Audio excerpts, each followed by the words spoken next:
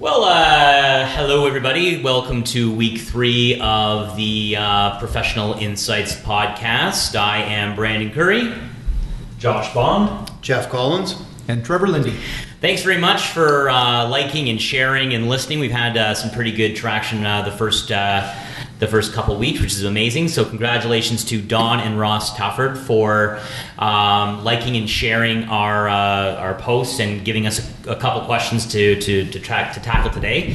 So that's how you win. You like and share. And Trevor, what do you do? What are all the places that you can see it? I don't know. So the podcast is available on iTunes, Google Play, and SoundCloud. Okay. So wherever you want to subscribe to the podcast, that would be great. You can subscribe. You'll get notifications every time that new episode goes live, which we are trying to do every Monday. And we're sharing on Facebook too, right? We are sharing on Facebook. Yeah, absolutely. It'll be available on Facebook. And basically what we're doing on that share, though, is when I've shared it, I've grabbed the iTunes link because I'm an iPhone user. For you guys that are Android users, you're grabbing the Google Play. Google.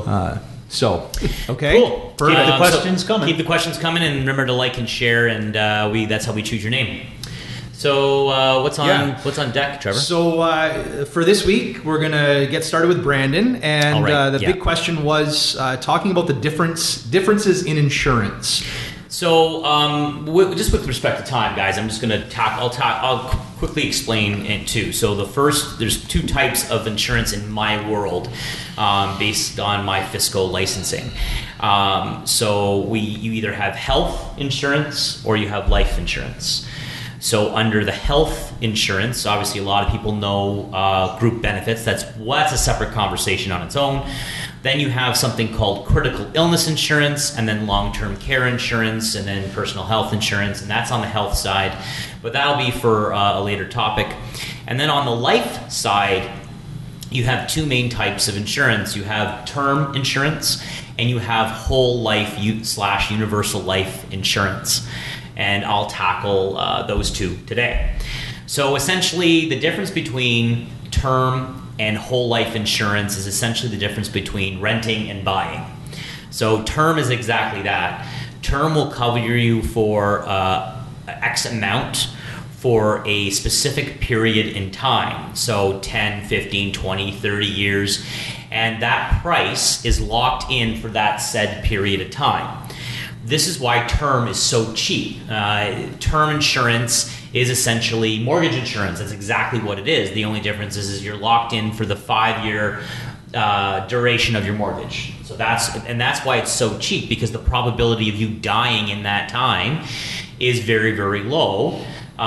So it's going to be cheaper versus the whole life option. Now, upon your term renewing, if you are individually medically underwritten, like you are at Sun Life, for example, then your premium, without any medical underwriting, and for those listening, I'm talking about Sun Life specifically, okay, on how we work. Your term automatically renews without any medical underwriting or anything whatsoever, and gets locked into another premium, which is obviously higher for another 10, 15, 20 years, whatever your term is. Or if your health is still good, you can rewrite and re-underwrite, in which case it'll be lowered, because they've assumed your health would be at a different stage at that certain period of time.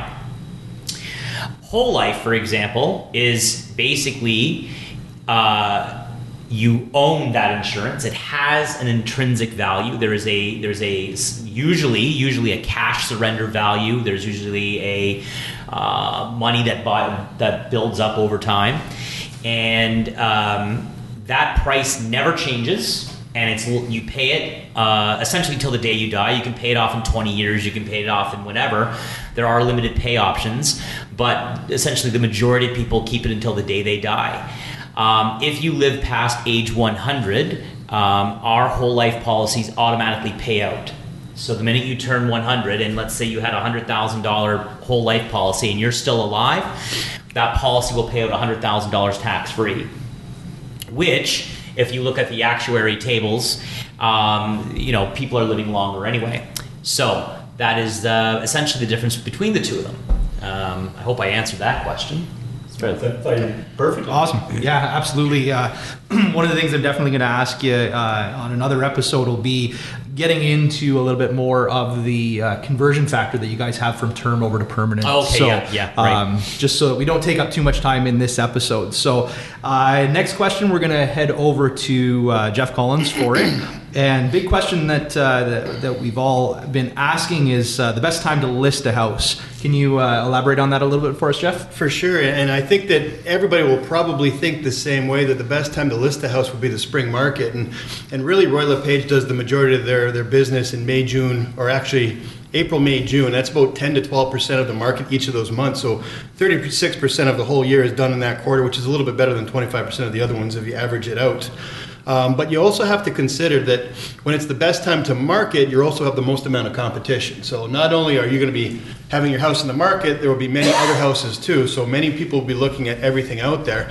I still believe the spring is probably the best market as long as you prepare the house for market. And right now, we've got one of your houses going up for sale soon, and we're really making sure that it is basically move-in ready. So I think regardless of when you list it, if you're ready for market, it's going to be better than if you're not. So for example, if you list in the wintertime, which people just are dead against, you have less competition to go against. So it could stand out a lot better than it would in the spring, because in the spring, you've got hundreds of listings coming up every week. So people have the tendency to wait and wait and wait. So it's interesting, and it's really dependent on the weather. So like a year like this year where the weather's terrible, it can kind of kill the market a little bit because nobody's leaving the house because they're sick, it's cold. The GTA factor that we can go on to in another episode too is not at full force right now because the houses aren't selling in Toronto as much as they were in the past, so they're not coming down right now either. So that's the interesting part about it. Sorry. Sorry. Yeah, we're going to get into a little bit of that in the next episode as well. I believe the questions that are going to be addressed by both Trevor and I are going to be touching on the impacts. Yeah, so for you guys right there, when would you think is the best time to list a house? Is it the same consensus for you? Think spring market's the best? Oh yeah, no, I've had clients that have debated whether to do winter or whatever, and I know, for example, my own family, my sister listed last year, right before Easter, and for whatever reason, Easter was, I think, at the end of March last year, and then all of a sudden, she sold no problem, and then a couple weeks later, going into the end of April, right to your point, Jeff, well, ton of competition on the market, and the time on market was with her neighbors and her friends was extended for sure. Yeah, right now the inventory on market would last about 3 months, where last year about the same time you were looking about a month and a half, which was historically low. This year the time on market's about 3 months, which basically means that if no more listings came on the market at all and everything sold, it would be gone in 3 months. There'd be nothing left. Right now it's starting to shrink a little bit, so it's going to go closer to 2.5. And the reason being is it is the spring market, so more people are coming on the market, but it's also going to be a flood of listings that are coming too. Now, Lindy, you told me that, what's the biggest move-in day for you for mortgage closing? And this will back up, I think. Yeah, so off the top of my head, the couple largest closing dates, actually, Bond, you can even answer this one. From our perspective, it's always usually been traditionally the last day of June or towards so May 2-4 weekend and all that, right? Just before spring. Well, no, the actual with closing. Our market is it's a little bit after yours. Yeah. Just natural progression, right? Yeah. So if you guys are normally busy, April, May, June, we're busy. You're May, closing a month June, and a half later, July, right? right? Yeah. So those most definitely the most busiest times within that. I'd say summer rush. I guess, the May 2 for when people are opening their pools. Just after that, that's when it starts to be a flood of people moving in. Very much weather contingent, I find. Do you give me a crack in my pop? Oh, absolutely. We heard you opening your pop That there. was me opening my pop. Yeah, absolutely. Not a beer, it was a pop. I started chuckling, and we had a little bit of dead space there on the mic. So, but Jeff, just to elaborate a little bit more, you're talking about the best time to list a house. It's being ready for market. What are some of the things that again, you set yourself apart? What do you do to prepare for a market, and how do you kind of coach and advise your clients the best way to I like prepare? To say when I'm getting ready for market, I like to stack the deck, and I think you need to make the house stand out amongst the crowd, more or less. And the way you do that, you have proper people giving proper advice on how to prepare it for market. And one of the people I employ is a stager. Myself, I go through and I tell you what buyer psychology will kind of point out to you what they like and don't like. Really what you want to do is eliminate that honey-do list that the husband will get where you have a little bit of carpet that's torn up because people don't know what to do with that, or you have a leaky window, or you have terrible floors or anything like that. When you do that, then the smaller the honey-do list is, the better chance you're going to get an offer on the house. So really, market preparation is everything, and a stager and proper photography can do that to get you there. Awesome. Okay. Sorry about the beeping. Yeah. That was me again. Jeez.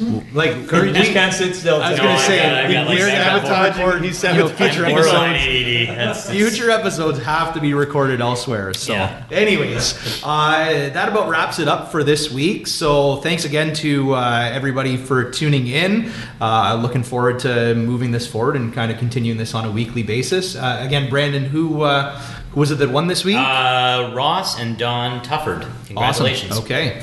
Great, guys. Perfect. Keep the questions coming. Keep them coming. Absolutely. Don't be afraid to hit us up on social media. Again, you can find this on iTunes, Google Play, and SoundCloud. Thanks, guys. Cheers. You looking to make the most out of this life and optimize your personal wellness? Then check out the Natural Man Podcast. Join me, host Mike C., as we explore all areas of human wellness, physical, mental, and emotional. Learn strategies to optimize your own well-being and be in the driver's seat of your own health. Remember, your doctor works for you. Learn biohacks, neurohacks, ways to improve sleep, and ways to optimize your body and your mind. Check us out on Apple, Spotify, the Fountain app, and at naturalmanpodcast.com. The Podcast Super Friends is a monthly meeting of 5 podcast producers. Hi, I'm Katherine O'Brien from Branch Out Programs in Baton Rouge, Louisiana. I'm John Gay from Jag and Detroit Podcasts. I'm Matt Kundle from the Sound Off Podcast Network. I'm David Yaz from Pod 617, the Boston Podcast Network. And I'm Johnny Peterson from Straight Up Podcasts. Together, they form the Podcast Super Friends, an alliance of podcast masterminds sharing best practices, insights, and discussions to help make you a better podcaster. Follow or subscribe to the show on Apple Podcasts, Spotify, Google Podcasts, or at soundoff.network.